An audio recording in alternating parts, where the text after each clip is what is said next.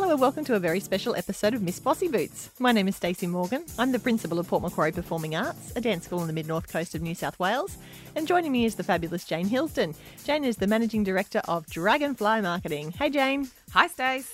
So today we've got something special for you. It's been a little while since we've interviewed anybody. It's normally just Jane and I yabbering on, but today we've got someone special. Yes, Stace. Actually, I'll be really transparent and honest about this. I was so excited. We finished recording a podcast episode, I think it was about a month ago, and I left and checked my LinkedIn, and a lady by the name of Ingrid Thompson had written to me. She just discovered the Miss Bossy Boots podcast. So Ingrid is the founder of a business called Healthy Numbers. She's passionate about small business startups and helps them set foundations while ensuring they are under no false illusion about cost and commitment. And Ingrid wrote to me and said, I'd love to be on your podcast. I love the sound of Miss Bossy Boots, and then I'd love to host you guys in return. So after a few emails, we are very excited to be interviewing Ingrid today. Let's get stuck straight into it. So Ingrid Thompson, welcome to Miss Bossy Boots. Thank you very much. Thanks for having me. Lovely to meet you. You as well, Ingrid. And we were just discussing before that Ingrid came across the Miss Bossy Boots podcast quite by accident, and she's just revealed how she's done that, which was via the reviews channel. Someone had left a review on her podcast, and so she was able to see who else that they listened to. And they listen to us. Yes, well, we love the world of digital marketing and digital insights, so you can find out so much about your listeners. So there's another little reminder, I guess, for everybody to leave us a review, not so that we can stalk you, but so that other people can discover us. Yes. But Ingrid, we've got some wonderful questions for you because we can't wait to hear more about your business, Healthy Numbers. The topic that we're going to be talking about today with yourself is, so you think you want to start a business, think twice before you jump. Now, this topic, Ingrid, is quite close to Stacey and I's heart because we're both business owners and we both jumped straight in when we started our businesses. And a lot of our podcast talks about the highs and lows of our business experience. We're both mothers of young children and primary school age children. So this is something that I believe needs to be considered by people before they do jump in. So first of all, Ingrid, can you tell us a little bit about your background and your business, Healthy Numbers, so our listeners can understand where you're coming from? Thanks so much. And you're right, there are some people who just want to jump in, and I guess they will always just jump into whatever they do. So by their nature, that's who they are. Sounds like us. Yeah. So look, I created Healthy Numbers partly because I actually really love numbers and I want to help other people to love numbers as much as I do. And partly because I wanted a name that really emphasised what we're all trying to achieve. And really, we want healthy numbers in our business. And so that means healthy financial numbers, cash, profit, growth, business, value per transaction, cost. It's really amazing how much of our lives is actually driven by numbers. There's numbers absolutely everywhere. You know, when we think of health and well-being, we think about how far you could run, how much weight you can lift, how much weight you can lose, what size wave you catch if you surf. Numbers are absolutely everywhere. And, we measure numbers of clients we have, the satisfaction. So that's why I call my business Healthy Numbers. And we're a training company and we provide education and mentoring to people who want to create, start and grow their own business. Okay. So you want to start a business is a book, a podcast, an online program, and it outlines the 7 steps that people need to think about as they get started in their own business. Great. And I guess it's a real culmination of everything I've done for the last 20 plus years. So I started life as an accountant. I worked in large corporations and my roles were usually around calculating how much things cost, how much did it cost us to make things, how much did it cost to deliver the service that we provided, and then how much profit was there to be had in what we did. And I was really fortunate at a point. I moved into training and development, and I spent a number of years training and facilitating customer service and leadership in Qantas and then in an insurance company called IAG. Mm-hmm. And then in 2003, a friend said to me, "Can you come and help us with our bookkeeping and accounting?" And she was in a small business. And I said, "Me? It's years since I've had anything to do with accounting." And she said, "Oh, it can't be that hard." So that began my experience with small business. Oh, my gosh. And I absolutely found that even though I was a big company sort of person, I just really loved being part of small business. And I found it enormously rewarding, and I really enjoyed helping the business owners understand what was going on in their business. So I spent a lot of time in finance. I've worked with I've figured it out, it's almost 1,000 businesses since 2003. Wow. And what I found is that, like you ladies, many of them start their business by the seat of their pants. And then at some point they need some help. And so as an accountant, I spent years helping people sort out their finances, which kind of led to systems and processes and protocols, but always working with the business owners to improve their understanding of numbers and finance and what that actually means. And so I thought, I wonder what would happen if people actually knew a bit more about starting a business before they actually started a business. Yeah. And so that has led me to where I am now. So it's kind of morphed a bit over the years, but this is my niche. I love working with people who are thinking about starting a business. I do still have some clients who are in business, but this is my passion work right now. We have a real mix, Ingrid, of people that listen to the podcast, and that is a mix of people that already run their own business. But then again, we've got students as well, and we've got people who work for other people that are perhaps thinking of starting their own business. What do you think are some of the more rewarding aspects, so thinking about the positive things when starting a new business? What are some of what's the good stuff? The good stuff is, and I think the most popular things people say is because they get to be their own boss, they have the freedom to choose when they work and who they work with. And this is true. But one of the things that clients tell me is that they can set a new standard for their particular profession. So when you're working for someone else, that person creates the business and they set it up the way they want. And so if we go to work for them, then we kind of do what we do, but we do it their way. So even though we bring our own personality and our own nuances, so that's one of the things that I believe is one of the most powerful things about having your own business is that you set the benchmark for what is customer service to you, what is client what are you doing for your clients, and create the best possible client experience. So I think that's one of the biggest things about having your own business. Yeah, yep. I think that's a really good not something I've thought about before, but yes, exactly right. So when you are jumping in to a new business and you've thought about all of the things that, the cost, the considerations that come along with that and the costs that are going to be involved, are there things that sometimes people overlook? Have you seen any patterns in the small businesses that you've worked with of things that people just forget to really consider? Well, it's exciting kind of starting a business, isn't it, Stacey? There's so many things that people, I guess, people don't know what they don't know. Yeah. What are some of those things do you see, Ingrid? Well, it's amazing because people know they need a brand. They know they need a website. They know they need business cards or flyers or posters or, some kind of collateral. They know that they need to have a product. But often, and it comes back to the numbers, they've never really calculated what they actually need to be viable. Yes. So, gosh, that's so what that true. means is, and I'll give you a really super quick example.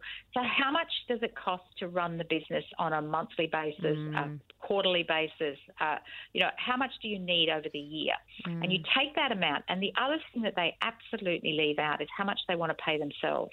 Yes. So one of the things that is important is to know that your lifestyle costs this much money. Yes. So your business costs this, your lifestyle costs this. So that's how much you need the business to make. Now, if you're going to do that, so say a Pilates studio, for example, you've got rent, you've got other costs, plus you want to pay yourself this much. So then you say, how much can I charge each client for whatever they come for, whether it's a mat class or a private session, and then calculate how many clients do you need. So maybe you need 100 clients over the year, maybe you need 200 clients, depending on what your cost base is. So how do you get 200 clients? It's as simple as that. So when you're starting a business, no matter what it is, whether it's a coffee shop or whether it's a flower shop, if this is your basic costs, how many bunches of flowers do you have to sell every single day in order to cover that cost? Yes. And that's the number one thing I think that nobody ever does. They don't actually break it down into what does it actually mean I need in terms of customers.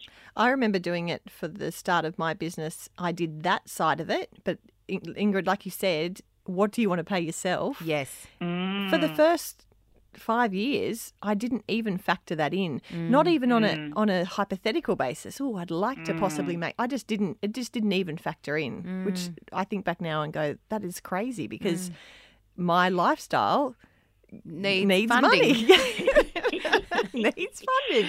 And So can I tell you a scary statistic? So somebody's just done some research in Australia, and 25% of businesses have never paid themselves any money. I believe it. I completely believe it. 4 out of 5 businesses have never paid themselves any superannuation. Wow. Oh, that is scary. So there's a real gap between, so there's all these people with this freedom of having their own business, but they're actually not generating money for themselves. No. So it's a critical thing. So, yeah, I think that's the biggest thing that's overlooked. So do you think, like the logistics of that, so these, you would have to assume that these people have got a partner that is funding, is contributing 100% to the family mortgage and the mortgage and all that sort of stuff, because you can't it can't be, well, you wouldn't think it can be single people who are not earning a cent. I mean, it must be people who have the luxury of having a partner who's maybe got a full-time job or whatever, and they're just kind of doing their passion job or bumbling along, or Ingrid, do you think they're racking up debt?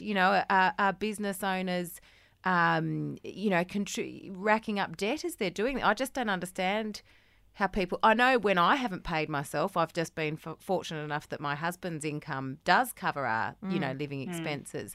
How do 75%? That's a huge number. I don't get how they live. Well, I wonder then, I guess, and there's that was the statistic that was provided, and I have no reason to believe it's not true. So I think that's actually being supplemented by work. Because I know a lot of people who actually either do contract work, a bit like actors, how actors get paid a lot of money and then they actually work in cafes as well. Yes, so I think that's where true. some of the money is. I think you're right. I think some of them are supported by spouses or partners. I think some of them are buying everything on their business account. Yeah, yeah, that's right. Yeah. Wow, they are frightening statistics. Okay. I think the superannuation one is the more frightening one. Yeah, you're of the right. two, actually. Yes. I think that they're not paying yourself. That's about, that might be a decision, as you say, they're buying stuff on so that you're not actually paying yourself any money, and that's a tax thing perhaps, from that point of view. But I think the 4 out of 5 not putting money into super is actually a really scary statistic. Absolutely. And what is going to be the payoff that we see of that in 20 years' time? Because we are in a generation of, live your passion and do what you're passionate about. And, thanks, Oprah, for all of that. Do what your heart desires. Yeah. But what's going to happen in 20 years' time when... Well, and I think compounding that then is that are these businesses actually being built to sell? Because they're probably not. No. When I talk to people in my podcast about their exit strategy, most don't have one. And if they did have one, it would be just to stop doing what they do, because they're actually...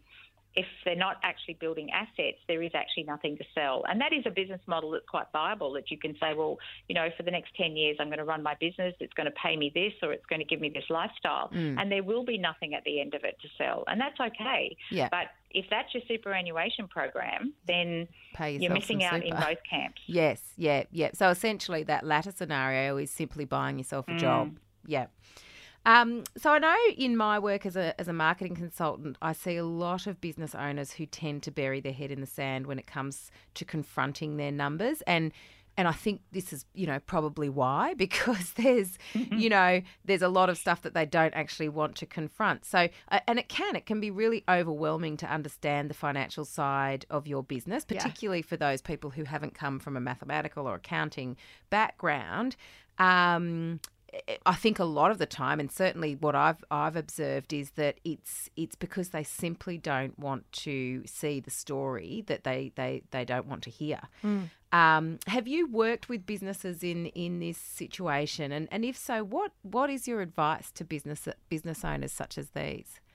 You know, it's a terrific question, and I was just recently going through some numbers with a health professional. So it's a practice where they provide a health service, and there's a couple of practitioners that work.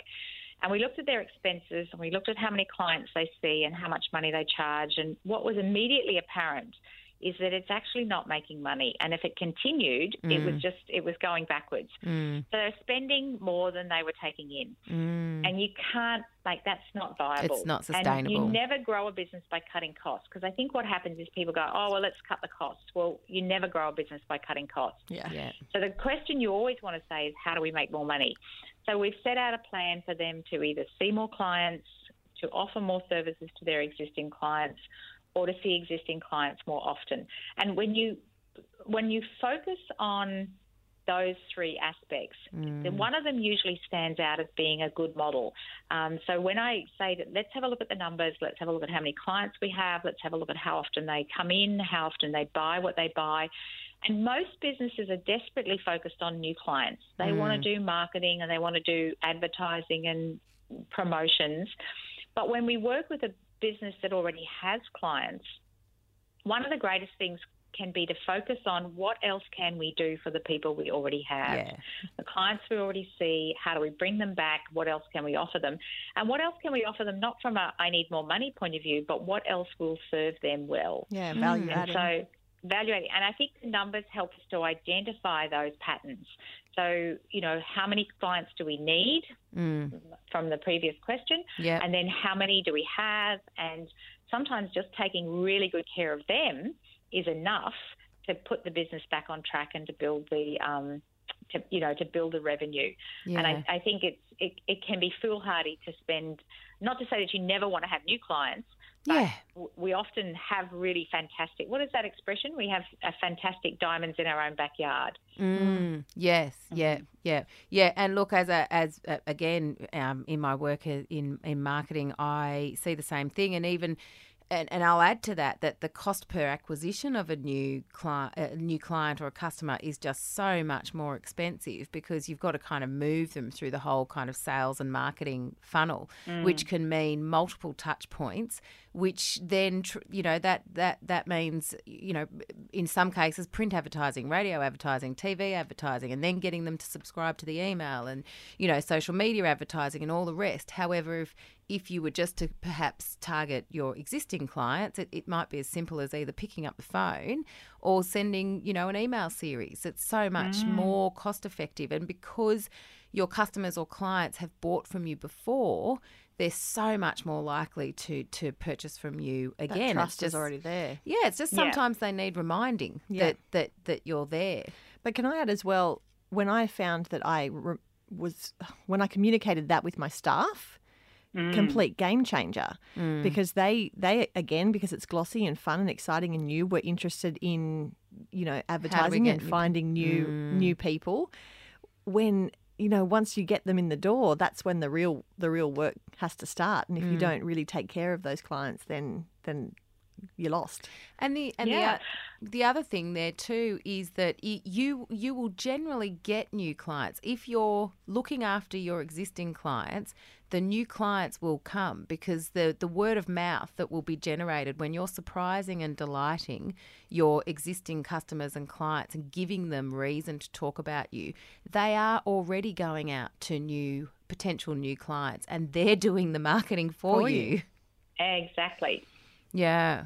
So, and if you've got a word of mouth referral, it absolutely rockets you up the trust level scale so far that there's a lot of. I remember somebody recommending a physiotherapist to me, and I didn't even look anything. I just booked an appointment with her. I didn't even look up who she was. But because it came from a really good friend of mine, she said, "This woman's amazing. that was it. Yeah. You just didn't even need to do any research. No. You know, I was happy to make a booking. No, well, my research these days consists of going, if I don't have someone that I can think of, if I need a particular product or service, I just go straight to Facebook because I know that I'll have plenty of friends and family out there that will have tried and tested something, whether it be a washing machine or as you said, a physio. There'll be someone out there with a recommendation. So it's a lot easier than sitting there on Google for hours. So you mentioned before that you provide a lot of business coaching to people within the fitness and the Pilates industry. So obviously you and as you said before, you kind of identified that these guys are really good fitness providers, or they're really good at Pilates, but they're not necessarily good business people.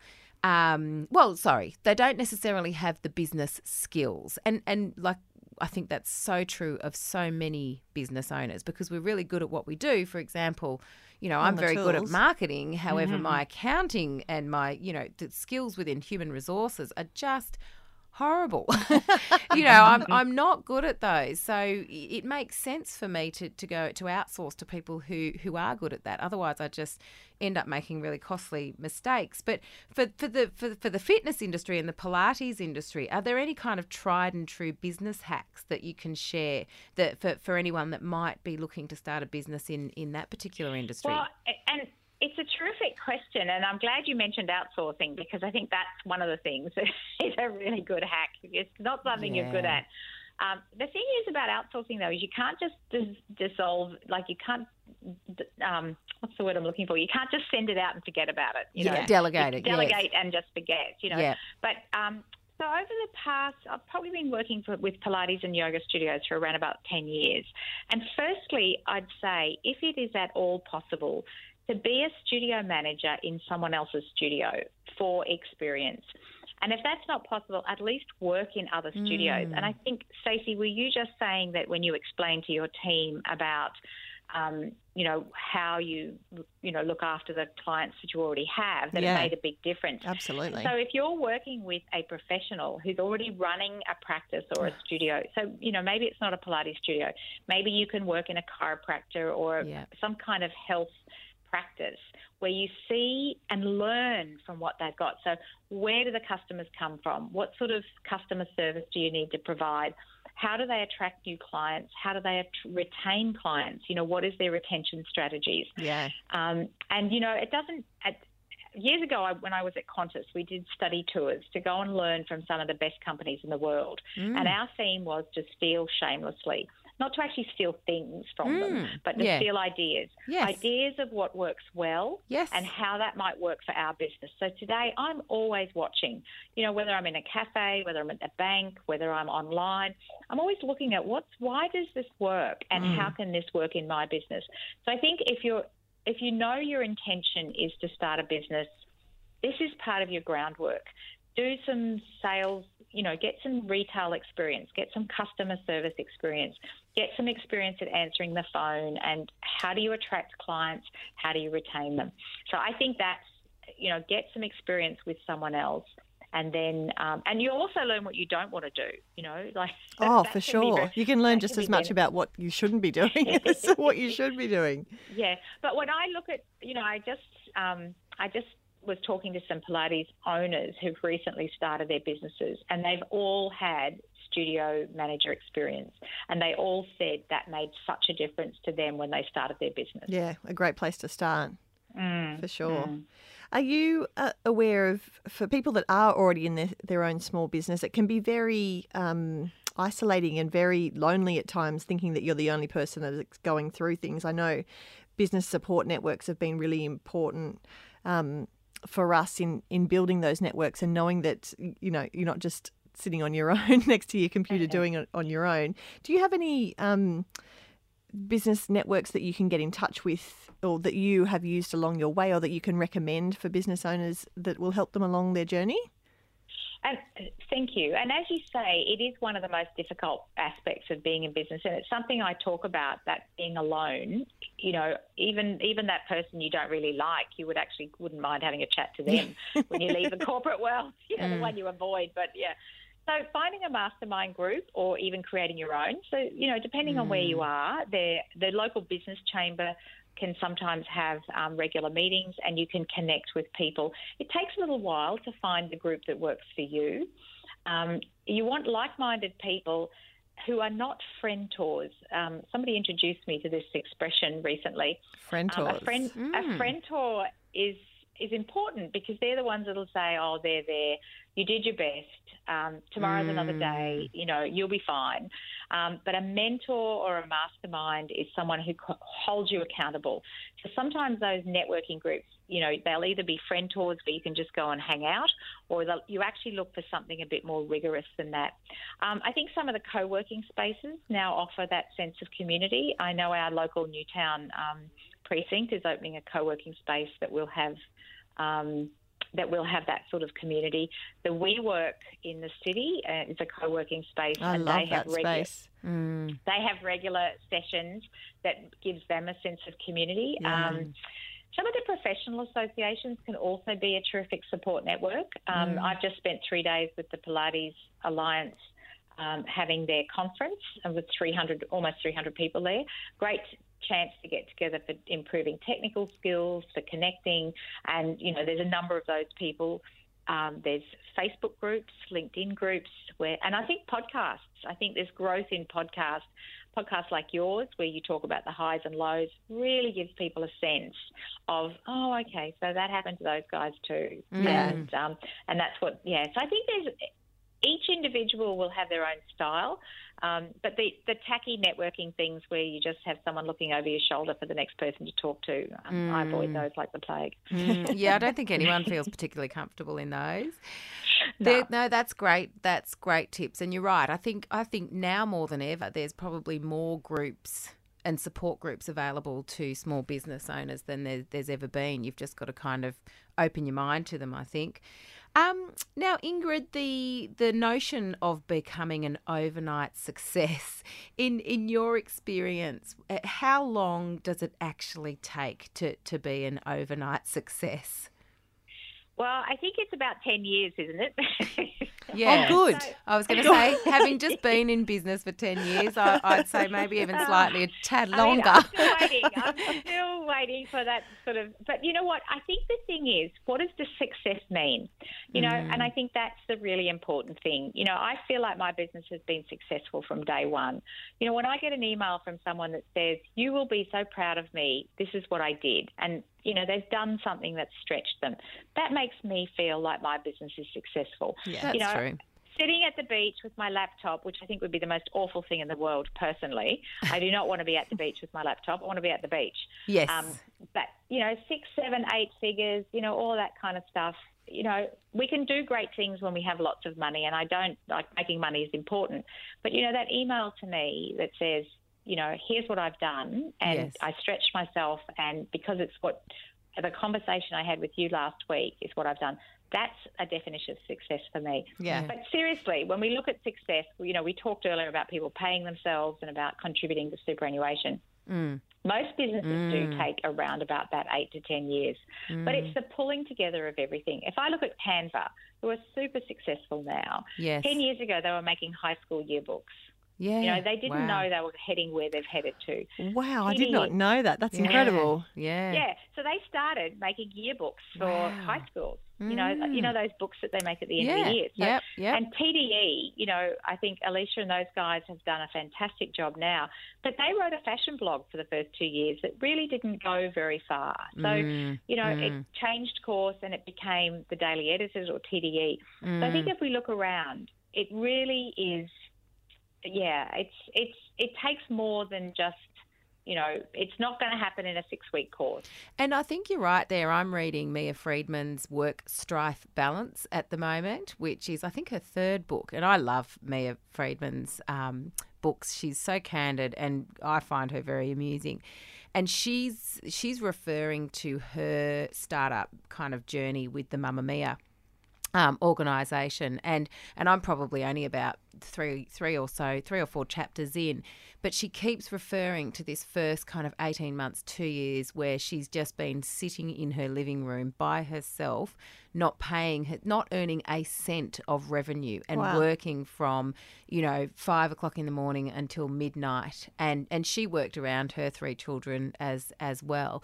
And I mean, you look at Mia Friedman before she started that organisation, she was someone, she was a highly well-known, highly regarded, well-known, journalist, editor. She'd had a really, really successful career and a very, very public media profile.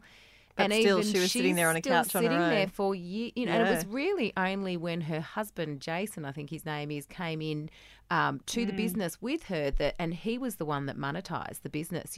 She could probably to this day be sitting in her living room writing content, and she worked 6 days a week. Yeah.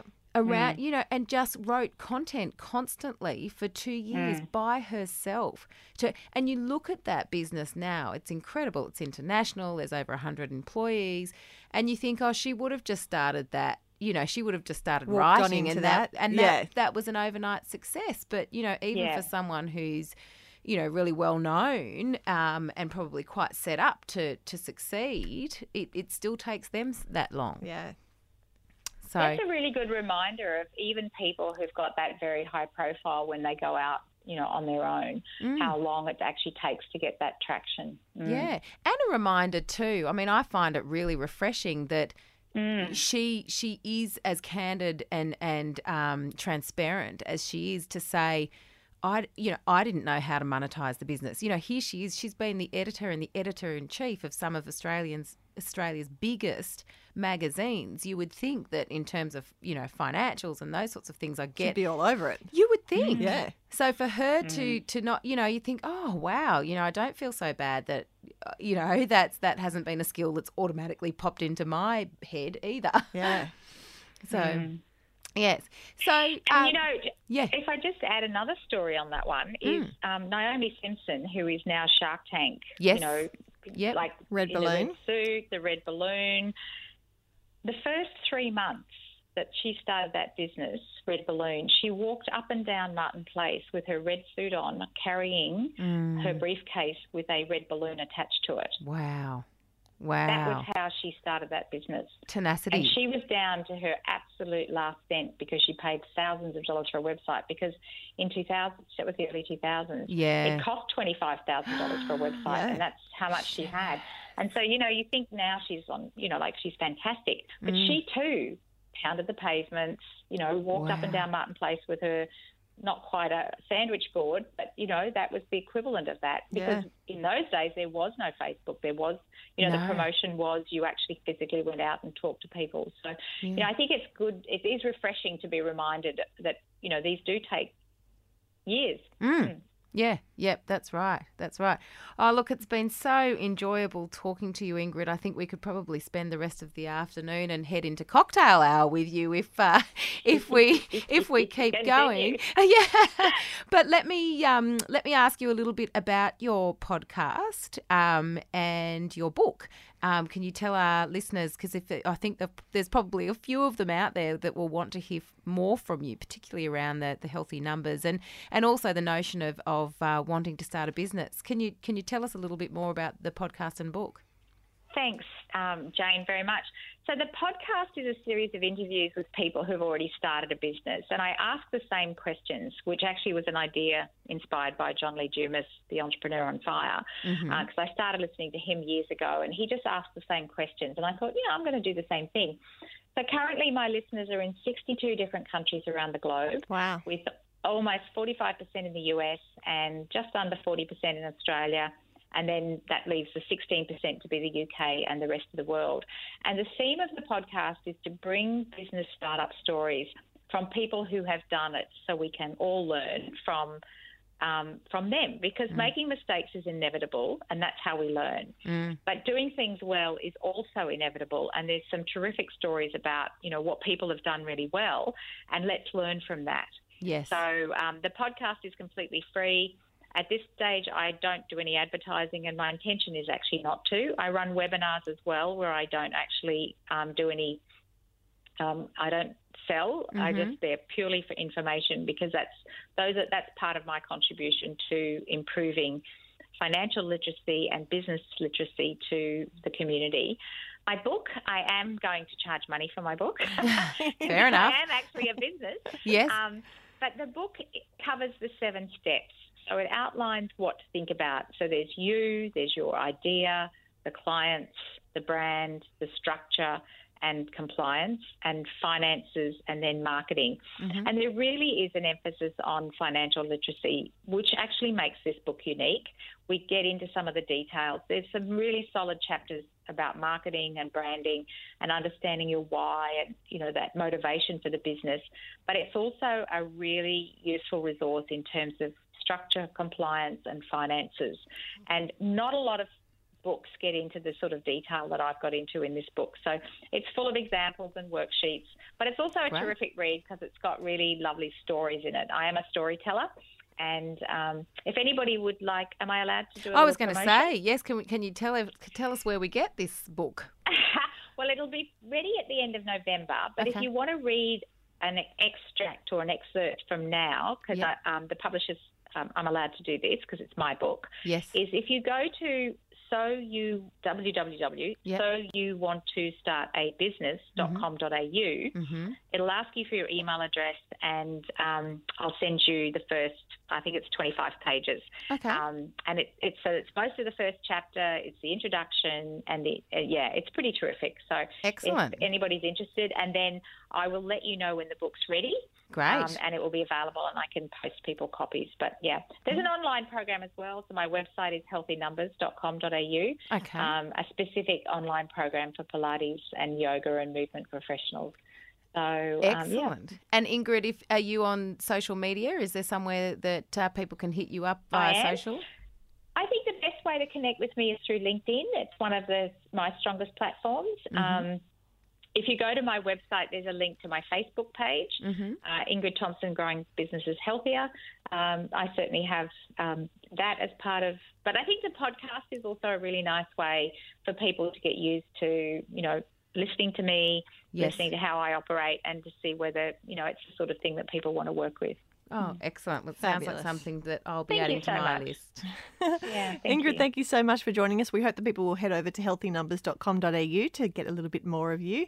Thank you so much for not only joining us today, but also being a listener of Miss Bossy Boots. Much appreciated. It's lovely. Thanks for having such a terrific show that we can listen to. Thanks, Jane. Thanks, Stacey. Ingrid. Thank you. And thank you for joining us on Miss Bossy Boots. If you want to get in touch, make sure you hit us up on our Facebook page. Facebook.com/Miss Bossy Boots podcast. And we will join you next week. Thanks so much for joining us.